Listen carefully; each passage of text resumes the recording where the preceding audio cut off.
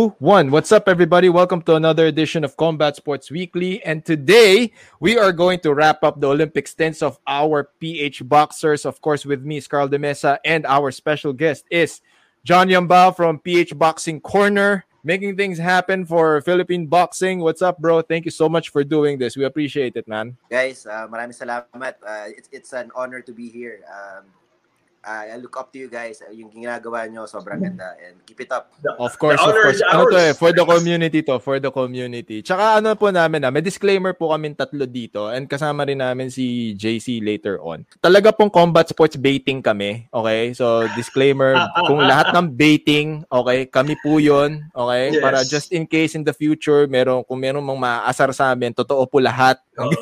Lahat totoo. Okay? Lahat. Hindi kami nagde-deny. Okay? Hindi kami nagde-deny when it comes to fighters, yan, yung mga coaches, lahat. Part of our efforts is to feature other pages, other content creators, and yan.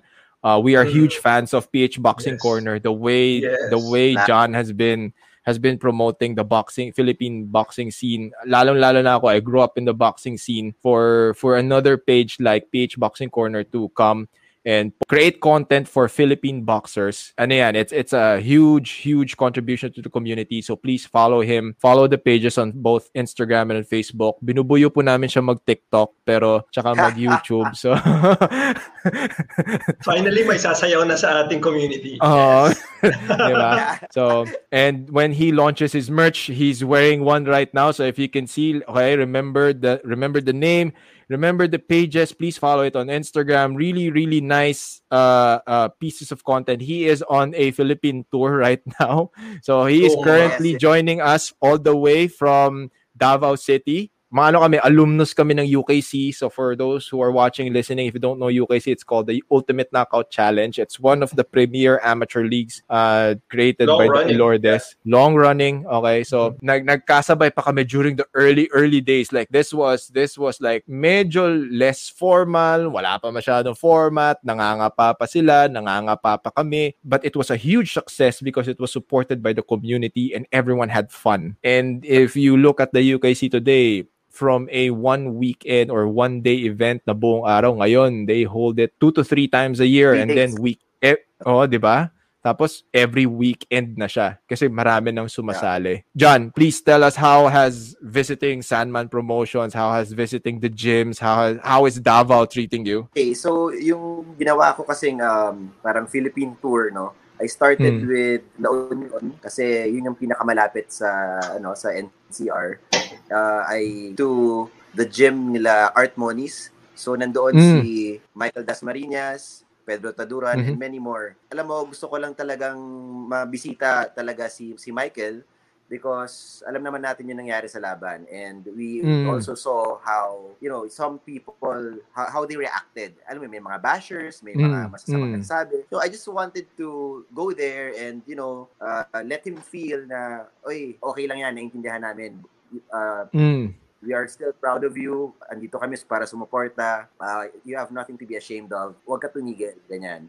So, he really appreciated it. Pati sila, si Pedro nandun din, and the managers nila. Very fulfilling din for me. So that was the first destination. And then after that, pumunta naman ako sa Siargao kasi may isang boxing gym din doon. It's SOS. So shout out kay na Mike, kay na Kian. Just to visit the gym also kasi medyo naapektuhan din sila nung pandemic. Ang bread and butter nila yung mga tourist. So I just went there. Nung time na yon, meron na akong merch. So namigay lang ako ng shirts and masks. And they were very grateful naman. And very accommodating yung mga coaches natin doon, even the owners. And then I went to Gensan. Nakausap ko si JC Manangkil of Sandman Promotions. And yes, sir. Very accommodating. Nakanood na ako ng sparring nila. May mga amateurs sila na dinedevelop. Napakadami nilang boxers doon. Siguro, ang nakausap ko si JC, si JC, nasa 50 na yata yung boxers niya eh. It's a big boxing community inside sa Gensan. During this whole tour, what can you say about the entire boxing community sa Pilipinas? Kasi ang nakikita lang lagi ng mga tao is pag meron ng laban di ba? Whether people admit it or not, what I keep telling our audiences, people of the community, na what you see in events is just the surface na parang when you see events, yun na yan, may na naglalaban. Pero underneath all of that, the underbelly, the process, okay, it's a huge community of people. And one of the things I'm very, very proud of when it comes to the boxing community is how close-knit people are. Yun nga di ba? Ikaw na mismo nagsabi, they're very accommodating, they're very welcoming. There's this level of camaraderie that is just present. And ikaw, like, how was your experience training sa mga gyms na to? Like, how was the training? How was the environment? How were the people? It really felt like home. Hindi sila iba. Napafeel din nila sa akin na, we appreciate you visiting, we appreciate yung mga merch and yung attention and the promo that I've been giving. So, kung paano rin sila sa akin, parang they're trying to give back also in their own little way. Makakwentuhan mo sila, makita mo yung how they train, yung training conditions nila, yung routine nila. Yung makita mo na pinaghihirapan nila to eh. Kaya, I feel bad sometimes whenever I hear about, may mga bashers, may mga trolls, ganyan. Like, you guys don't know what these boxers are going through. Mahirap maging boksingero. And especially ngayong pandemic, mas konti yung laban, mas konti yung events. So, yun yung trabaho nila eh. If wala silang laban, wala silang pera, wala silang kakainin. Nakausap ko nga si JC, Sandman, sabi ko sa kanya, paano yan? Mas konti yung mga, mas konti yung mga events ngayon at mas mahirap makahanap ng laban for your boxers. Sabi niya, ganun talaga. Like any company, either i-release mo sila or maglabas ka ng sarili mong funds para to sustain their livelihood. And wala siyang nire-release. Lahat yan kumakain pa din, lahat yan nag-e-ensayo pa din. And as much as he can, pinapalaban niya. Kaya kung makikita mo, yung mga Filipino boxers natin, maraming laban yan abroad, yung galing sa Sandman. Ha? Kahit na dito lang sa Jensen, gumagawa pa rin sila ng events. Kahit walang gate, kahit walang audience. Just to keep the boxers active. Kasi alam naman natin, inactivity yan ang isang mortal sin ng sa boxing. Maganda kung paano niya hinahandle yung boxers niya. O yun, so shout out to Sandman Promotions. Like, this is Oo, di ba? Sobrang laking contribution yan. These are the things. These are the stories that not a lot of people know. Yan yung hindi masyadong naririnig ng tao, hindi masyadong nabibigyan ng attention, di ba? One of the things that I really noticed about the combat sports community, okay, encompassing all combat sports, like when there are problems, when there are challenges, especially when it comes to survival, and lalo na ngayon, we're on lockdowns and gyms are closed, diba? It's rare for you to see high-level athletes like beg. It's either they will look for ways, diba? They're not gonna give up. If they're fighters in the ring, they're fighters outside of the ring. Now they're gonna find ways to make a living. The same goes for the coaches, same goes for the promotion. So that's why we do what we do, to tell you the story, okay? To tell you that this is what they're going through and they're survivors, diba? These are your modern day warriors talaga. We're gonna talk more about that, but we will recap over the weekend UFC 265. Like, 2 fights really gave us, like, paano ba to? Sobrang nakaka-excite siya. So the first one is the win of Jose Aldo over Pedro Munoz. Tama ba, Carl? Pedro Munoz, Pedro diba? Munoz. Parang sleeper hit nitong pay-per-view na to eh, di ba? Parang we were talking, it's like, may title fight pala ng heavyweight. Yun nga eh. Interim pala siya. Oo eh. Parang, di ba, si Francis Ngannou just won like 4 months ago. So parang, what's going on? Bakit may heavy? So, of course, we all know how he felt disrespected by UFC. But going back to Jose Aldo and Pedro Munoz, how nice was it to see Jose Aldo in vintage form, diba? After a 3-fight losing streak? Parang, considering that he went down 1 weight class, and during the post-fight interview, he gave credit to his boxing coach. Yeah. He gave credit to his boxing coach for improving his striking, and he was able to train with some amateur boxers in Brazil. So how... Diba, serendipitous na. So Brazil won. Diba, Brazil had a contingent in the Olympics. He was able to train with some amateur boxers. It showed in his last outing. The striking was way, way better. It complemented his Muay Thai. As with any Jose Aldo fight, you expect it to be very, very exciting. Only this time he was methodical. He was more technical. In my opinion. So patient, man. Yeah. And the vast improvement can be attributed to the way that he was able to adjust to the new weight class. Then now he's on the road to redeeming himself. It took a while, pero ayan. And then we go to the main event, Cyril Gane versus Derrick Lewis.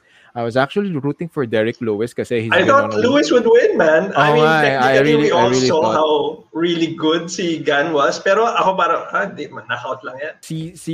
Si Derek Lewis is one of the premier hindi pala icon, one of the premier characters of the UFC. Yeah. Kasi in one punch knockout guy to. Sa the heavyweight division. Tapos sobrang laugh trip nice kasi siya. One-liners, diba? The best one-liners in UFC history for me. One of the best one-liners yan. I'm familiar with it. Ciryl Gane is a more well-rounded fighter. He's more well-rounded. He's lighter. Pero syempre kasi the one thing that you go watch Derek Lewis for is the unpredictability. He could be losing 4 rounds and then knock you out in the 5th round. Yeah. Yun yung story ni Derek Lewis. Kasi ganun lagi yung nangyayari. You remember that this dude went for a takedown tapos in-uppercut lang. Yun yung recent niya na knockout. Yung recent niya, di ba? Curtis Blades. Like, went for a takedown, in-uppercut niya, puta, tulog. That's it. Tulog, man. Face plant. Grabe. So everyone was kind of expecting that from Derek Lewis. It just so happened that Ciryl Gane had a different game plan, which was perfect. Every time that Derek Lewis would want to go for a clinch, he didn't really engage. He would utilize the cage and then get out of it. Yun yung medyo niya. And then one thing that his ability to maneuver out of Derek Lewis's range. Si Derek Lewis kasi counter-puncher. Most of his knockouts counter-punching eh. Papasok ka, sasalubungin ka niya. Ang ginawa ni Ciryl Gane, he would wait until Derek Lewis was gonna be pinned by the cage, and then that's the only time that he would strike. He was also able to take advantage of his reach kasi a lot of the leading uppercuts were there. Leading uppercuts, the moment na magda-duck in si Derek Lewis, sasalubungan niya ng follow-up elbow. So it was a very good sequence. 3rd round TKO win for Ciryl Gane. So it's going to be interesting how this unification bout will play out. How do you guys like an interim title? I mean, nobody kind of likes it, diba? Parang the last time I saw an interim title the UFC was na heavyweight, si Verdum Macha tsaka si Han Chong laban. It's a business thing na lang eh. It's a Dana White thing na lang eh. It's a Dana White thing. Para lang masabi niya sa'yo na, hindi ka may title. Parang, okay. So heavyweight ka, pero ang leverage nasa business pa rin. Number 1 contender ka eh. Oo, the boxing number 1. Okay. Diba? So other than those 2 fights, okay, we are going to wrap up the Olympic stints of our pambansang kamaos. Okay, so we're gonna talk about Nesty Petesio, Carlo Paalam, and Yumir Marshall. We're gonna talk about Nesty first, and then the semifinals bout against Irma Testa. Okay, from Testa is from Italy, kung if I remember correctly. One thing that I really like about this fight was nakita natin yung determination ni Nesty. Nesty is an aggressive forward fighter. So medyo her style is all about aggression. Her style is all about cutting angles, volume punching. John, like when you were watching this, how were you able to see what were the winning points of Nesty on this fight? Yung constant pressure niya and yung conditioning niya, yung nagdala. Alam na natin na she can punch. Alam natin na she has boxing skills. But yung nagbit-bit niya, same intensity from round 1 to round 3, sobrang consistent niya. And she was not being reckless. Kahit na bumabanat siya, yung depensa niya nandun pa din. And hindi siya nagtitake ng risks na hindi kalkulado. Ang naman kasi, ang napansin ko naman kay Nesty for this fight, so this is the complication of amateur boxing. You are going to face different opponents each round. So you don't really have much time to adjust, to scout, to diba? So this is one thing that we learned from Charlie Suarez. So shout out to our friend Charlie Suarez. You have limited time. So here you have very limited time to adjust or even scout your opponent. So one adjustment that I really like what Nesty did was from her previous fight, she was the aggressor. For this one, she maintained that. I totally agree. She maintained the level of aggressiveness. However, it was very calculating in the sense that she was more of a counter puncher. Kasi Testa was pushing forward. Ang style ni Testa was to like bully down on Nesty. Nesty was able to capitalize on that by moving around, using her footwork. And every time that Testa would push forward, she would make Testa pay with combinations of her own. Hindi lang siya yung, kumbaga, from forward aggression, counter-punching aggression ang ginawa ni Nesty for this fight. For me, the X factor for that fight was ability not to be bullied around by Testa. Kasi Testa was she wanted the fight to be dirty eh. Especially pag napansin niyo, panoorin niyo yung laban, there were times na pinagbe-break na sila, the referee would say stop, Testa won't stop punching. Favorite sequence, di ba? Favorite sequence ko doon eh. Sabi ni referee, stop. Eh hindi siya pumagitan. Sumuntok pa ng isa si Testa. Ginawa ni Nesty, sumuntok din siya ng isa pa. So, it's these are the things score or no? No. Inside din, di ba? Lang siya, pero, hindi, pinakita niya lang talaga kay Testa na you can't fuck with me. Yun yung sinabi niya. Parang it's her subtle way of telling Testa, you can't fuck with me. I'm not scared of you. Kasi that small sequence alone won her that fight for me. Para sa akin, that psychological bullshit na ginawa ni Testa. Kasi it was a clear break. If you don't believe me, watch the fight again. It was a clear break. Second round to. Clear break. Sabi ng referee, stop. So tumigil si Nesty, hands down siya. Ginawa ni Testa, sinuntok niya ng pasampal. Yun yung mga, kumbaga, it's the equivalent of a trash talk in basketball eh. So nung slap.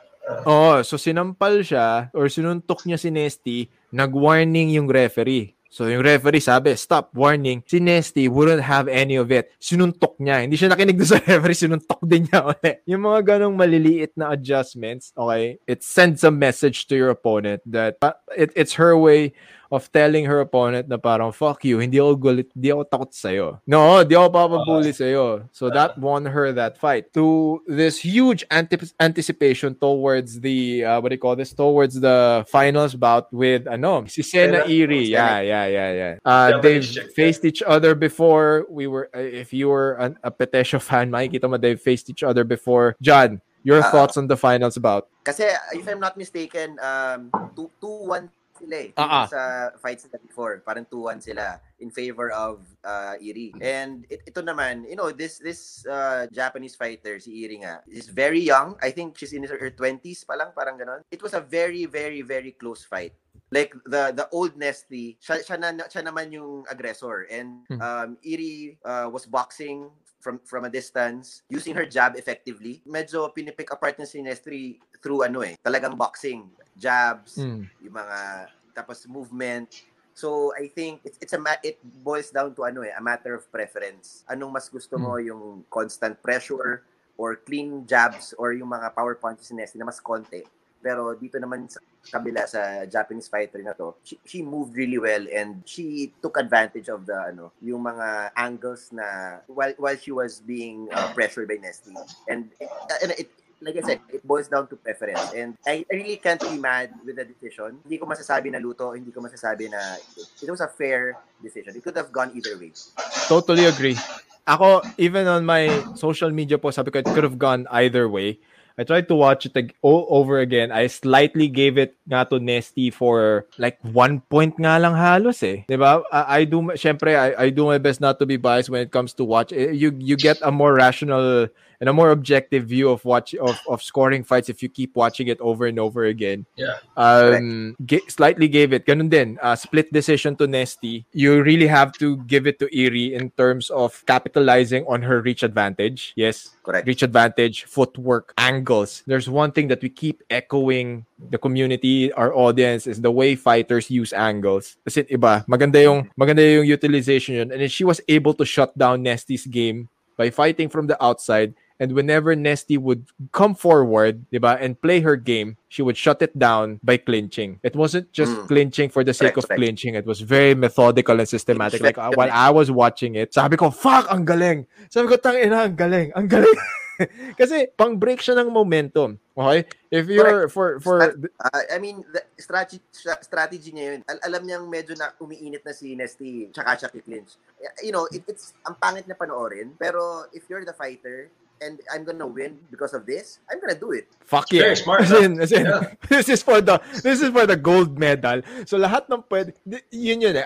As audiences kasi, we want it to be spectacular, we want it to be entertaining, we want it. Yun. Pero at the end of the day, you have to win. Okay? Yeah. It doesn't matter. Hindi siya for the spectacle, diba? Yeah. Mm-hmm.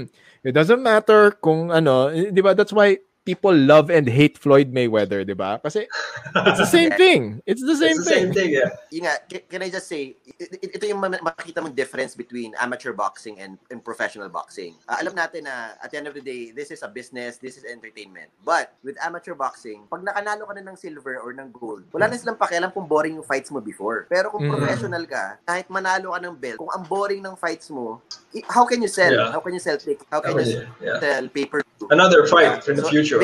That's 100%, 100% true. And one thing that Eerie did to shut down Nesty was she knew that when Nesty gets into a groove and gets to a certain rhythm, mahirap na siyang pigilin. The way Nesty sets up her shots is with her ability to gain momentum and rhythm.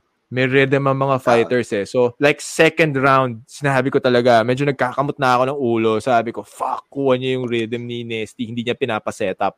So, hindi niya talaga pinapa-set up. Nesty was really doing well. I gave Nesty round 2 and 3 actually. Like, slightly above nga ng round 3. Feeling ko yun yung nagpapanalo kay Nesty. Pero, you cannot discount the fact that she wasn't really able to land good shots because every time that she would set up, she would only release probably 2 to 3 punches. Tapos biglang nakuha ni Sena Eerie yung timing when to clinch. Nakakainis siya panoorin, but then again, it was enough for her to win that fight. Now, Nesty Petesio gets the silver medal. Here's one thing, okay? Everyone's gonna watch and listen to this. This is Nesty Petesio's Olympic debut, okay? This is her first time here, and she's the first woman to get a silver medal in the Olympics. And then let that sink in, okay? The best part of it. Damn good, diba? Oh naman, di ba? And yeah, it wasn't an easy task. For me, one of the best parts is she's gonna be there 2024. She's still young. She's motivated. She's determined. She's gonna be there for 2024. She can and she will redeem herself 2024. Baka hanggang 2028 nandyan yan eh. Diba? So many good things that's coming her way. There are so many people that are showing her love and support now. One thing, this is like a Combat Sports weekly exclusive. Prior to it being announced, special shout out and thank you so much to Ovia Land for giving Nesty Petesio a house in Candelaria. Okay, sobrang as in super happy. As in one of the things kasi they reached out. And then they said, do you have a contact with Nesty? Sabi ko, yeah, kaya yan. And this was during her bronze medal pa lang. This is not because of the... I want to make this clear. It's not because of the silver medal or the finals finish. Bronze pa lang.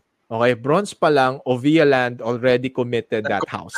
And they're probably the first. Okay, they're the first company to commit something. Okay, I want to just put it out there. Ovia Land committed that. They're probably the first to commit something to Nesty. While everyone else, I mean, let's just be realistic. I'm not putting shade or hate on everybody. Pero while everyone else was not yet putting attention on Nesty, diba? The people, the great... Oh, diba? So, Ovia Land saw her efforts. She brought pride to the country. They said they want to support her, give her a house. Okay? So, thank you so much to Ovia Land for doing that. And then, of course, yun nga, then everything followed na. Then we'll go to Carlo Paalam. Carlo Paalam then, very, very, from Bukidnon, then Cagayan de Oro, then became part of the national pool. Fight with Tanaka. John, let me know your thoughts. Absolute masterclass. Yung fight niya with Tanaka, power, speed, control, imposibleng matalo siya dito. From start to finish, kinain niya ng buhay si Tanaka, bro. As in, ang flawless yung performance niya doon. Kaya sabi ko, after this, wala na siyang competition dito. Tinalo na rin niya yung number 1 eh. So, sabi ko sa kanya, si Carlo, sobrang taas ng confidence niya sa sarili niya. He delivers. Kung ano yung game plan nila, whatever it is, nagagawa niya. And he never lost composure. Hindi siya naging careless. It was an absolute masterclass. Wala akong masabi. And I'm sure, pati si Tanaka, alam niya, naintindihan niya natalo siya. Makikita mo sa body language niya after the fight. Like, naman. The third round, puto, parang si Paalam, parang okay pa eh. Parang ready pa siya for the next round. Si Tanaka, puto, parang nakahandusay na siya doon sa corner niya eh. So, ang ganda ng combinations ni Carlo nung kay Tanaka. Ang ganda ng combinations. 3-4 punch combinations. Pasok lahat. He mixed it up. Body shots, head shots, hooks with head movement while he was doing it. Counter attacks ni Tanaka, wala hangin, gloves, blocks, ganyan. So, blocked lahat. It was just a great display of boxing. If you're a purist, ang ganda panoorin nun. Carlo Paalam's ability to combine great footwork and head movement. Sobrang linis niya gumalaw. Sobrang linis niya gumalaw. And how was he able to do that? It was years and years of practice. It was years and years of training. This guy has been boxing since he was like 9 years old. He's been in the local amateur scene since he was like 9 years old. As in, competitively fighting at 9. Yun nga, maganda rin na di na ako magtataka kung Jessica Soho o kaya MMK din yung buhay nito kasi, di ba? Ano yun eh? Di ba? He's a scrapyard. Oo, di ba? So came from poverty. Then now, he won the silver medal. Then the quotes, di ba? If you go to PH Boxing Corner, there was a post there na pinakita niya yung symbolism of his silver medal. It was a story about his roots. So come check it out and have a better understanding of his story. Now going back to the Tanaka fight, it was very methodical and he was confident with his movement. It was quickness, it was speed. And that led to a finals appearance with Great Britain's ikaw muna, John. Ikaw muna. What do you think of the finals match? We all saw the knockdown during the first round. I think it happened siguro mga gitna na nung round eh. Mga ganun. In my opinion, Carlo was winning the round prior to the knockdown. Alam natin, this is what makes boxing exciting and fun to watch. You never know what's gonna happen. And, this is part of the game. This is part of the fight game. Talagang tinamaan lang talaga si Carlo. Prior to that, he boxed really well. Kung paano yung movement niya kay Tanaka, it was there. Makikita mo eh. But then, he was hit with a straight. Talagang nasaktan din si Carlo. Kaya nakita natin yung knockdown. And I think that changed the pace of the fight. Tama mo rin naman, nagbago eh. Nagbago yung galaw ni Carlo because if you're a fighter, alam mo na gusto mong bumawi eh. Especially in the Olympics, in the amateurs, 3 round lang yan eh. Pag talo ka na ng isa, that's already 30% of the fight. So in the bag na yon, kailangan mo na manalo the next two rounds, second and third round. So malaking bagay yon na nakuha agad ni Yafai yung round na yon. But I give Carlo Paalam all the credit in the world. Lumaban siya hanggang sa huli. He still fought to win. He didn't fight to survive. He fought to win pa din. So, third round, clear. Second round, pwede mong sabihin debatable. It could have gone either way. Pero ako, for me, slight edge to Paalam. But I really can't be mad at the decision. These are both aggressive fighters. They both went guns blazing talaga. Like, first round pa lang, kita mo na kagad, they fought at the center of the ring. Now, this is something that we've been breaking down. So we when the Titos of fighting are breaking down fights, this is what tactics, this is where strategy come into play. Yafai knew that he needed to complement, so what he literally did, okay, if you watch the fight, especially the first 2 rounds, okay, this is where strategy and tactics come into play. This was the game plan. If he got it the first 2 rounds, iba na yung gagawin niya in the third round. So this is where you see high level amateur boxing. So first, for those who are gonna watch and listen to this, a knockdown in amateur boxing is equivalent to 1 point. Okay? So let's not attribute the knockdown. Okay. So 1 point lang yan. A lot of people are putting so much into the knockdown eh. Okay? Pero it's in amateur boxing.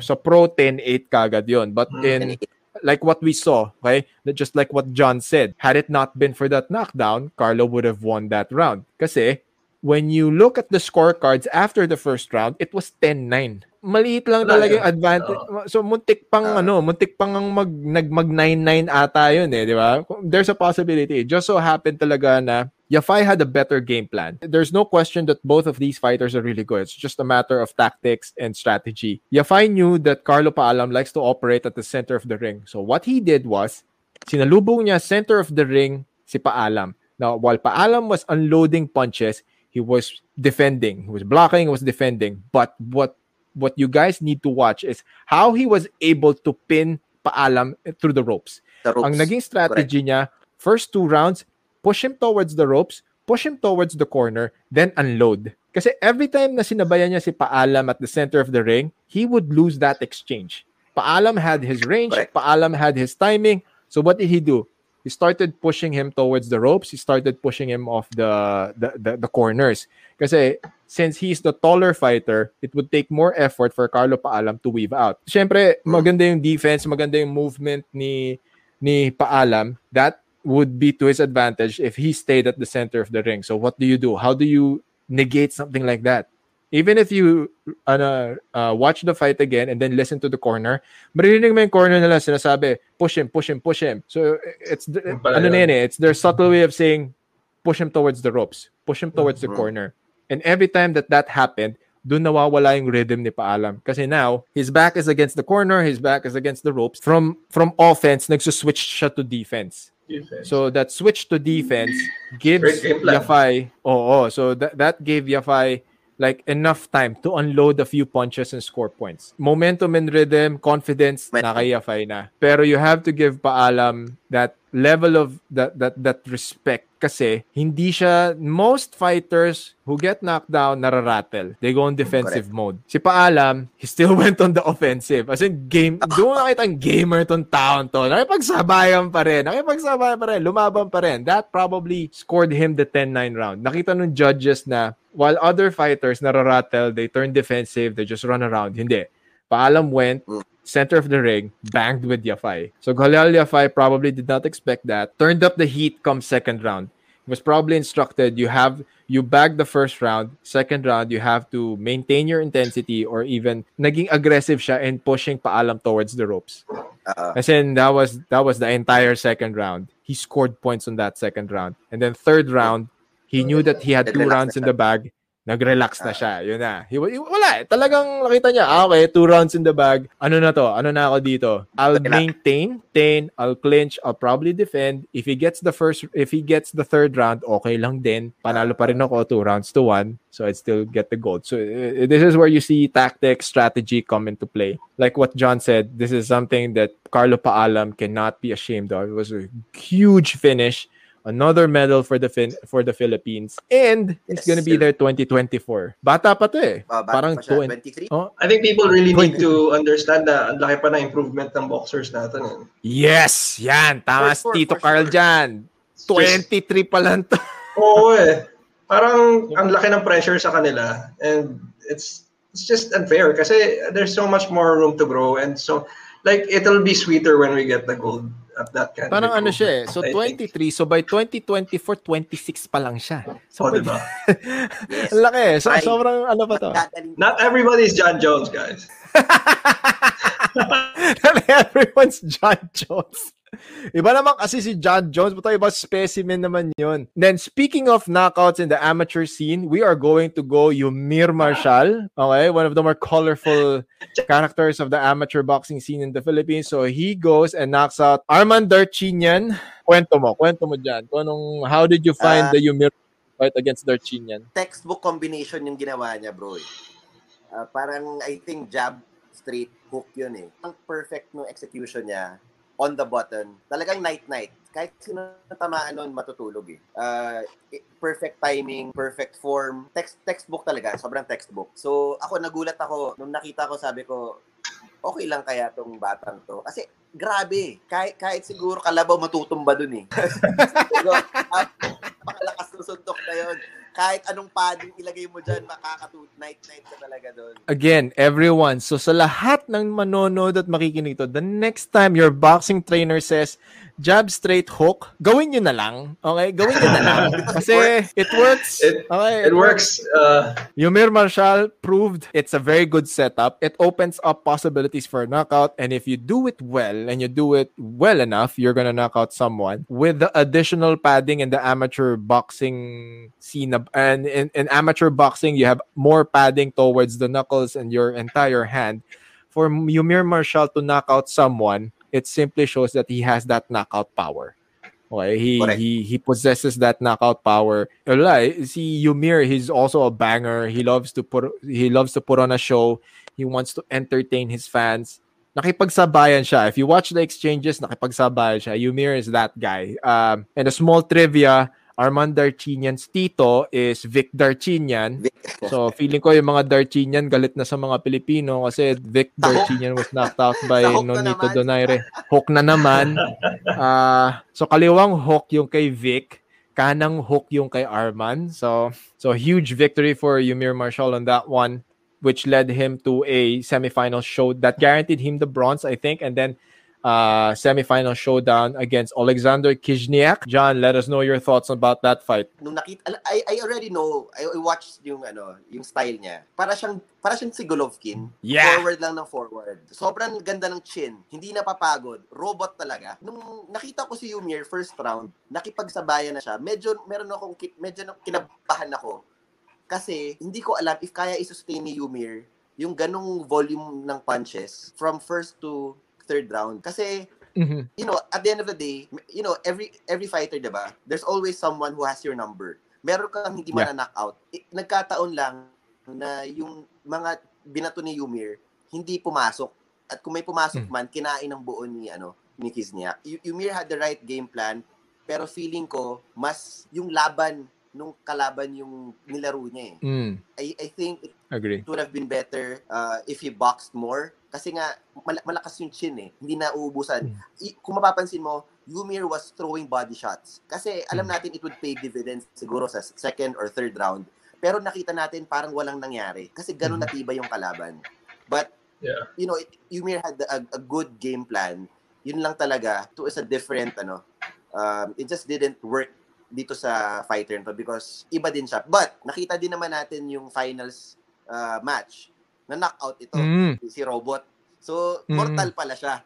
So, ibig sabihin, kung meron lang pumasok talaga na, on the button, Yumir could have, fought for the gold medal. But, that's boxing. Styles make fights. Si Yumir, wala tayong masabi dyan. He's there to entertain, kahit amateurs yan. He's there to entertain. He wanted to put on a show. And talagang slugfest. It was very entertaining to watch.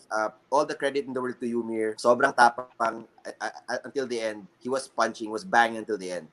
So, congratulations to Yumir Marshall. Carl, pag pinanood mo yung laban na yun, okay? I did. I would watch it. It's awesome, man. Sobrang forward movement. Sobrang sakto yung sinabi niya. Parang may kalaban ng robot. Para siyang bull, di ba? Yumir Marshall versus Alexander Kizhniak is probably the best fight I've seen in the Olympics this really? edition. Wow. There's so many fights. Okay, let's go from the lightest weight division down to the heavyweights. This is the best display of entertainment amateur boxing ever. So you got a guy who just kept pressing forward. Yeah. He wasn't afraid of Yumir. He thought that he could bully down Yumir. And that's exactly what he did. He kept moving forward. As in, puta, nagtataka ako. Sabi ko, ang dami na binabato ni Yumir. Parang siyang Terminator, man. Yeah. How does he keep it up, di ba? Exactly. Sobra. Tapos talagang kung ano yung bato ni Yumir, wala. Forward lang. It's not just training. This is mental toughness at its finest. Yeah. Yumir didn't want to back down. If there's one thing I'm gonna give props to Yumir for, it was that. He didn't back down. I'm gonna echo what John said. I wished he boxed more. I wish he would just move around. Kasi Yumir has really good footwork. He has really good defense. Pero this is the difference between a fighter and a boxer. Yumir Marshall is a fighter. He didn't back down. If you want a slugfest, I'm gonna slug with you. I mean, the exchanges that they did, it wasn't a sloppy slugfest. It was still methodical. It was very technical. Ang ganda ng laban. Very technical. Kasi nakanganga ako the entire time I was watching. I was like, what the fuck? Paano mo i-judge to? Oh, actually. Para siya world title professional fight. Ganun yung level. I was like, what the fuck? Ang ganda nung laban na to. I wish everyone's watching this right now. This is a slugfest done in the amateur level. Okay? I don't understand how nobody was KO'd there, actually. Exactly. Sobrang condition lang sila.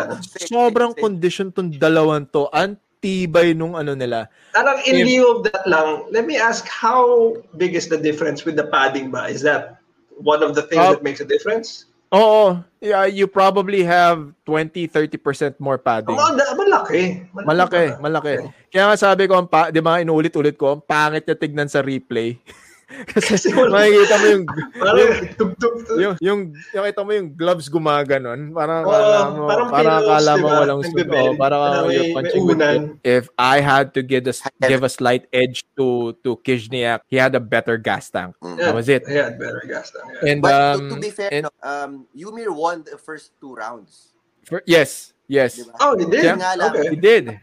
Pero dun sa 3rd round, shutout siya eh. And then yung first 2 rounds, hindi nag-agree yung judges, although napunta sa kanya. Kaya nung nag-add up yung scores, panalo si Kizhniak 3-2, di ba? Kaya nga sabi ko, how the hell are they going to judge this? So first 2 rounds talaga, this was the time where in first 2 rounds, sinabi, even the international commentators were saying, first 2 rounds are for Martial, but he's not yet out of the woods. So, sabi ko, fuck yes. Sabi ko, China, grabe to eh. Kasi anything could happen. Yung second round, sobrang hati yung judges. Sobrang hati yung judges ng second round to the point na hindi rin clear-cut. Parang, it was a hairline round for Ymir. So, third round, nag-maintain. Medyo nag-fade ng first half si Ymir. Picked it up in the second half. It was a super close fight. Now, mas clear yung sa third round. Pinakita lang talaga ni Kizhniak na mas consistent siya. Consistently performing from first round to third round. That was it. That was probably the only thing that won him that fucking fight. That was the only thing for me. Kasi if you're going to count punch per punch and if we're going to score it per round, Ymir threw cleaner shots. Ymir was able to score the shots that mattered. Pero yun nga, medyo that's how boxing goes talaga. That's the heartbreak and the fighting. Pero yun nga he was able to bust up Kizhniak. So busted nose. As in bali yung ilong ni Kizhniak. Pero yung cut niya saan galing yun? Sa headbutt ba yun? They clashed heads in the first round. Okay. So it was a small cut sa hairline ni Martial, pero at least it wasn't enough. It wasn't big enough to stop the fight. Actually kinabahan na ako doon eh. Pero okay pa rin daw. Doctors cleared him. Okay, this is a huge factor for who's gonna watch and listen to this kasi makikita nyo ngayon yung effect niyan sa susunod na laban. So, swollen hands for sure yun si Kizhniak because of the volume of the punches that he needed to take out Ymir and Ymir was still standing. Diba? Minimal damage sa mukha ni Ymir eh. Kasi after a few days, nakita ko sa Instagram stories niya, nagja-jogging na siya uli eh. Diba? Kizhniak, on the other hand, had a swollen face and a broken nose. Now, broken yun, okay. Broken nose to. Bali yung ilong niya. Then he had a cut above the nose bridge. He's going to take that towards the gold medal match against Herbert Souza.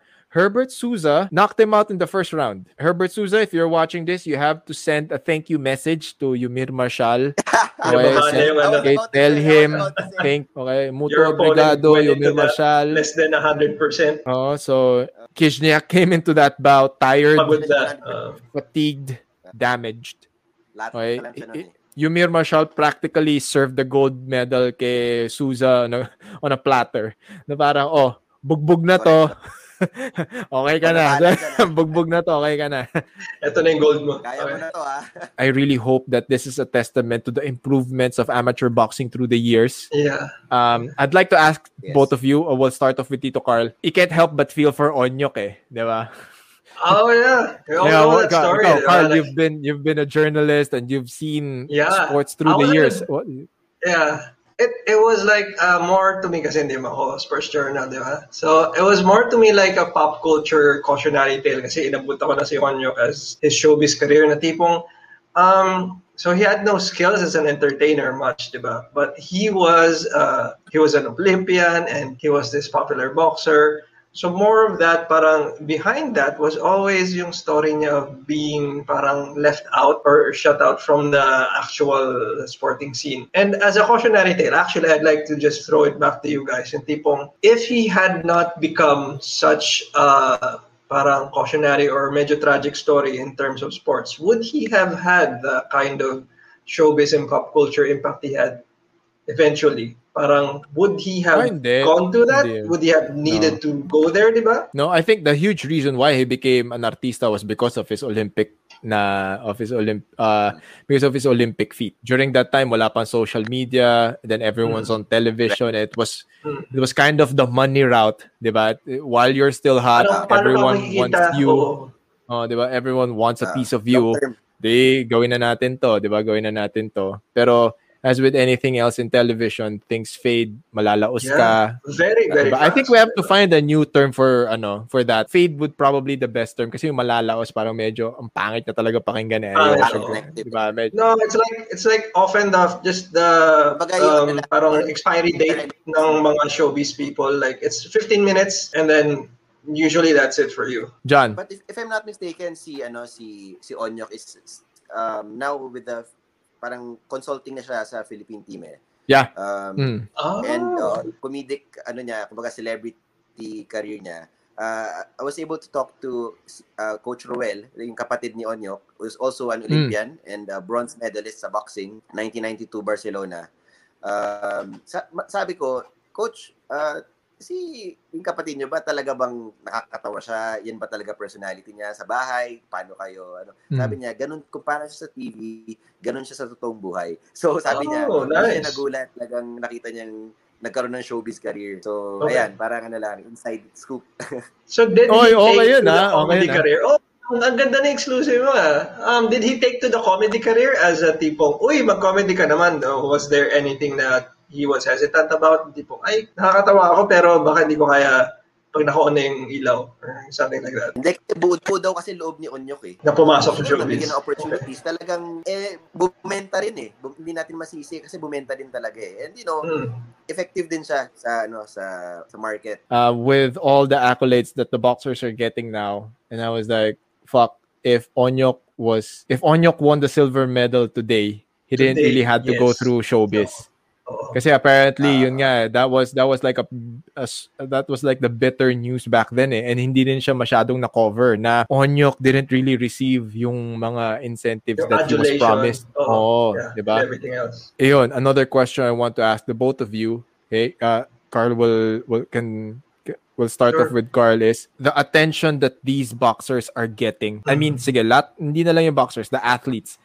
Diba? From Hidilyn to EJ to Carlo, diba? Especially the ones who are homegrown. The attention that they're getting with their accomplishments in the Olympics today, diba? Is this a positive or a negative reflection of how Filipinos are when it comes to, kasi diba, in reference to pop culture, Filipinos love winners, and diba ang daling sabihin na tayo kasi diba tayo kasi masaya tayo for them, nananalo sila, ay ba diba nung nagte-training sa PSE, everyone's like dick riding on their popularity now kasi wala sikat na sila diba, and nakakatawa nga the best nga diba, nakakatawa yung ad ni Orocan na parang nasan ba tayo nung nag-struggle sila, diba? Pero ngayon Orocan winner actually for that marketing, diba? Grabe Kasi parang like in terms of advertising and marketing your products and your business, it's all about catching people's attention, and people's attention are on our athletes.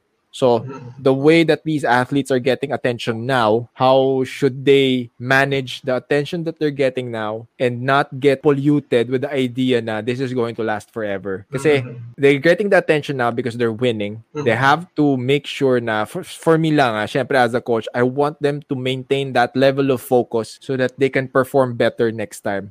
Diba? Someone has to tell them na what you're getting now, the floods, the message flooding, the online diba, the fake accounts, that will fade. Diba, the attention will fade. Diba, you have to make sure na you stay focused because that will fade. That's gonna go away. And if you stop winning, they stop coming. So let's start with Carl. I agree with everything you said, and parang there needs to be a sustainability to their hindi fame eh. It's just attention really. Kasi the fame, it rises and it falls. So if you have attention and you can be relevant in several different ways, because we've seen, just badly put, si Madonna can evolve herself in so many ways, diba? Nung nag-anak na siya, totoong Madonna na siya. So in this way, understand athletes that this kind of social construct this social currency is as hard to train for or handle as your training. So if you can, hand it off to someone else that you trust, that you can give your resources and itong social resources mo right now. Because like any resource, mauubos siya kung hindi mo i-grow, kung hindi mo tanaman, kung hindi mo... Right now kasi you have the spotlight eh. So yung spotlight gumagalaw. If you have the spotlight, try to shine a light on your advocacies now and make them sustainable. That's why a lot of athletes and a lot of who eventually coach, they set up charities, they set up organizations for the things that they love and that's close to their hearts, whether it's a cancer research or training grassroots. Diba? So do that now and find the person, whether it's a manager or sino ba yung example natin, Coach Ramos, mga Ali Abdel Aziz mo, kaya who is in your corner forever, who will be a bulldog for your causes. And para hindi mo naiisipin yun. Because like it or not, this is a full-time nurturing eventually your brand. I mean, it's such a corporate thing to say, pero it doesn't need to be a money-making thing. Pwede lang siyang yung sustainable yung passions mo. Like charity or like directing your fame into avenues where you never thought they would be, used for. Or kung may passion ka na, kunyari, boxer ka, pero yung passion mo is, gawin mo na ngayon yun because they will buy anything that comes out of your mouth. I've seen this over and over again. Siguro give it a year or two, see how it fades or see how it rises. And I want them to strike while the iron is hot. So kung may mga endorsements na lumalapit, kuhain nyo. You get a manager, kung wala man, siguro piliin din nila kung ano yung brands that really represent them. Kasi we don't want them to be compromising just for the sake of earning. Yan. So, I want them to take advantage because itong mga athletes na to, ito na yung pinakahihintay nila eh. And now that they're here, we don't want them to throw everything away naman or na ma-mismanage sila or ma-take advantage sila. So, I just hope na yung whoever is handling them, na alagaan sila mabuti, na wag silang kumbaga mapariwara kasi they have money now. We want them to stick to the craft, di ba? Maalala nila why they started and why they achieved itong mga accolades na to, yung recognition, etc. Because marami pa eh. Meron pang 2024. But at the same time, itong mga nagpa-pledge, pakikulit, paki-remind, oy, asan yung pledge mo? Pag hindi sila nag-reply, papadala ko ng demand letter, libre na. Yun. Walang problema. Basta makuha nila whatever was promised to them. And yun nga, ang sa akin, ang tampo ko lang dito sa mga big corporations. Maganda yan na nag-donate kayo, nag-pledge kayo. But sana naman, i-sustain nyo yan. Sana naman, kung kailan nila mas kailangan, 5 years ago, 10 years ago, 8 years ago, what have you, kailangan talaga ng boxers natin ng funding. So, kahit na walang clout, sana you go out of your way to try to help out. Kaya ako, I have nothing but respect for MVP. Wala akong connection dito. Wala dito paid advertisement. From the start, nandun talaga. Siya lang masasabi ko ng sa mga malalaki na who was there from the start. Kaya yun, the rest, hindi na masasabi. Pero nagsulputan yan ngayon. Sana lang ipagpatuloy nyo. Kasi maraming pang athletes eh. Parang feeling ko naubos lahat kay Hidilyn. And that is good, di ba? Pero there are also athletes naman na bigyan din natin. Kawawa naman yung iba. Bigyan din ng kumbaga pride yung bansa natin. And then, yun, I want them to invest wisely. Wag sana sila magwaldas. And itong mga athletes na to, I don't know if I told you, Franco, I used to train then with the Philippine team. Nakikisali lang ako, hindi ako Philippine team. Nakikisabay lang ako sa ensayo because I want to be better. Kaya naging ka-close ko rin yung ibang mga fighters na Charlie Suarez, sila Mark Barriga, sila Coach Roel Velasco, ganyan. And alam ko na itong Philippine team, yung ABAP, family yan. And kung makikilala mo itong mga to, pare-pareho sila na ugali. Lahat sila grounded. Lahat sila walang yabang. Alam mo, nakakatuwa, iba-ibang probinsya sila nang galing pero walang malalaking ulo. So ako confident ako na kahit na sikat na sila, kahit na na-achieve na nila yung peak, that they are surrounded by itong mga mentors nila that will guide them. So I'm very confident dito sa mga coaches nila that they will not forget about where they started, who helped them, ganyan. So they're in good hands. Totally agree. I echo the sentiments of our fellow Titos of Fighting here. And to add to what John said, I think I mentioned this like last episode or 2 episodes ago na when people started having the conversation of government support to our athletes, I always tell them, when I was when I was training with the ABAP guys before, again, disclaimer, hindi po ako part ng national team, pero I was training boxing with them. And then yung pag kailangan namin ng tulong for preparation, the amateur boxers ng Pilipinas, they're more than willing to lend a hand. And when I saw their living conditions, when I saw their facilities before, it's I don't even know why we were able to produce champions. As in, was it not encouraging? It wasn't encouraging, or it just wasn't there. It wasn't even the bare minimum. We didn't really have that much attention and funding towards sports. I'm very happy with the improvements through the years. I don't want to get into the politics of things. I don't want to, pero yun nga. I've seen vast improvements in the last 5 years compared to the last 10 years. Ang layo niya. Yes. Parang exponential pala.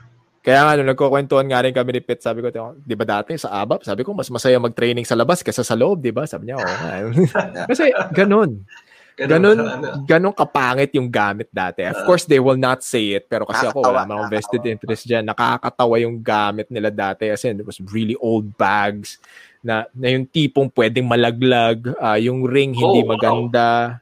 Kasi dude, you'd be surprised na we were able to send a contingent abroad and they would perform at a very high level. Ganon. Correct. Magtataka ka. And now you see the ABAP is more organized. They have camps here locally. They have one in Baguio, and then abroad. The amateur training pool was able to do a camp in Thailand. Diba? It simply means that funding is increasing. People see the value of what they're doing. They know that there's a purpose to doing this. And then thank you so much to the MVP Foundation for constant support. And if there's one thing I'm going to add to what my fellow co-hosts are saying is private companies to take a gamble on athletes. Okay, the main reason why these athletes, these athletes are getting attention now is because they've worked hard for it for the past 10-15 years. You want a piece of the pie, and you want na, diba, as a sportsman, you're not supporting them. You are paying for the attention that they're leveraging the audience right now. Yeah. So kaya ako, I don't like it when they say they're supporting. No, you're basically leveraging the attention that they're getting. Kasi if you've been supporting them, you were there during the process. And if there's one thing I advocate for private entities, you can probably write this off. You can get tax exemptions here. You do the math. Pero there are so many combat sports athletes, professional boxing, amateur and professional Muay Thai, diba? The RP wrestling team, the RP grappling team. These are individuals and team sports. I mean, if you look at the medal haul, if you look at the performing athletes for this edition of the Olympics, we got athletics, we got skateboard, we got boxing, then we got the pole vault. I mean, these are sports we can excel at. And medal hauls comes from combat sports. So we have an abundance of athletes, diba? I'm pretty sure it doesn't take too much of your resources to help support either a promotion or an organization or a particular team. So please do. Diba? If there's one thing that, diba, so for corporate people, for them, this is not worth the risk. Diba? It's a cost down the drain. Pero they don't see the ROI. They see na kailangan mo na merong tayong quantifiable na amount. And that's a suit, talaga. That is a suit perspective. Very suit perspective. And it's not even, and how can you seek approval for that? How can you justify the number, diba? Na parang this is going to return 10 years from now. Medyo mahirap yun. I mean, you have to understand that. Pero yun nga, for upper management, sports is something that the Filipinos are good at. And Filipinos love winners. If you just take a gamble on them, diba? Ano na lang yan makikita mo na lang na at the end of the day, the sporting community transcends and encompasses other communities within the Philippine culture. So, if you support that and they promote you, diba? Malaking bagay yung traction na makikita nyo. Malaking traction yan. one thing that when it comes to, for example, sa jiu-jitsu community, once brands started realizing na parang, okay, ang market pala ng jiu-jitsu, mga nag-jiu-jitsu pala may pera. Puta, pwede pala tayo mag-advertise dito.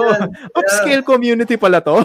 So parang, then they started realizing mahal pala ang gi, and mahal mag-train, mahal mag-train, tapos typical Pinoy culture, 'di ba? Nakita nila, uy, malaki pala siya sa Amerika, malaki pala siya sa Australia. Uy, part pala siya ng national program ng UAE. Teka, gaya na nga rin tayo. So the same goes with other sports. So please, who knows, 'di ba? 2024, we got sambo, we got kickboxing, we got Muay Thai. Muay Thai Olympics. 'Di ba? And we have an abundance of athletes there. Oo, so on top of boxing, pwede pa. More chances of winning another Olympic medal. I just wanted to add, Franco, like, because we've always been known as a fighting, and lalo na a boxing country. Naman. So I cannot understand the reluctance of companies to these private entities. Parang, they'll cheer on Manny and everybody else who's boxing at one point or another, and then we'd hold this kind. Parang, hindi pa ba nakita yung ROI? It's like, I mean, we always talk about MMA math and how it doesn't add up eventually. Pero ito kasi ang daling makita in terms of pop culture and social currency. So, just do it, guys. Parang may ROI yan. Like, in just half a decade. And if you're looking at it, and if you listen to John's previous story, from La Union down to Gensan, down to Davao, may boxing gym at may boxing promotion. So ibig sabihin malaking community. Diba? So the boxing community. They have to gamble. They have to hindi nga gamble. They have to invest because they know the talent is there. Ang kailangan lang suporta. So, kung kaya nila mag-gold, mag-silver, mag-bronze with these limited resources, paano pa pag sinuportahan natin ang todo? Can you just imagine yung potential ng yung ceiling ng ng athletes natin? We have talent. And yung mga athletes natin talagang may puso. Kumbaga sobrang cliche na pero meron talaga. They just need support. And sana sa umpisa when they needed the most, sana nandun na yung corporate presence. Hindi kung kailan nanalo na. And we can end the episode with that one. John, thank you so much for joining us. Where can people find you? Please plug all the socials natin. Yes, I'm on Instagram at PH Boxing Corner, and I'm also on Facebook, PH Boxing Corner. Actually, may TikTok ako pero hindi ko pa siya naasikaso. PH Boxing Corner also. Twitter, PH Boxing Corner.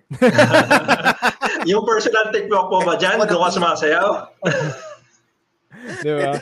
So, please, follow them all on social media. We are also on social media. Find us on Facebook and on Instagram, Twitter, and on YouTube. So please follow Destroy MNL. My podcast is Coach Franco Says, and we will see you next week on another episode of Combat Sports Weekly. Bye-bye. Coach Franco Says would like to thank the following sponsors for making this episode possible. My armor of choice. Never go to battle without it. Beware the robot face. I am Knots and Crosses. Place your orders on their Facebook or Instagram pages. Just good vibes in the local jiu-jitsu scene. Check out my Ikiro Collective family at ikiro.ph. Simply Better Dentistry. Visit the Santos Dental Group and Oral Surgery Center. Book an appointment on their social media pages. Boost your immune system with Nano Silver Immune Support Supplement. Order your bottles on their social media pages.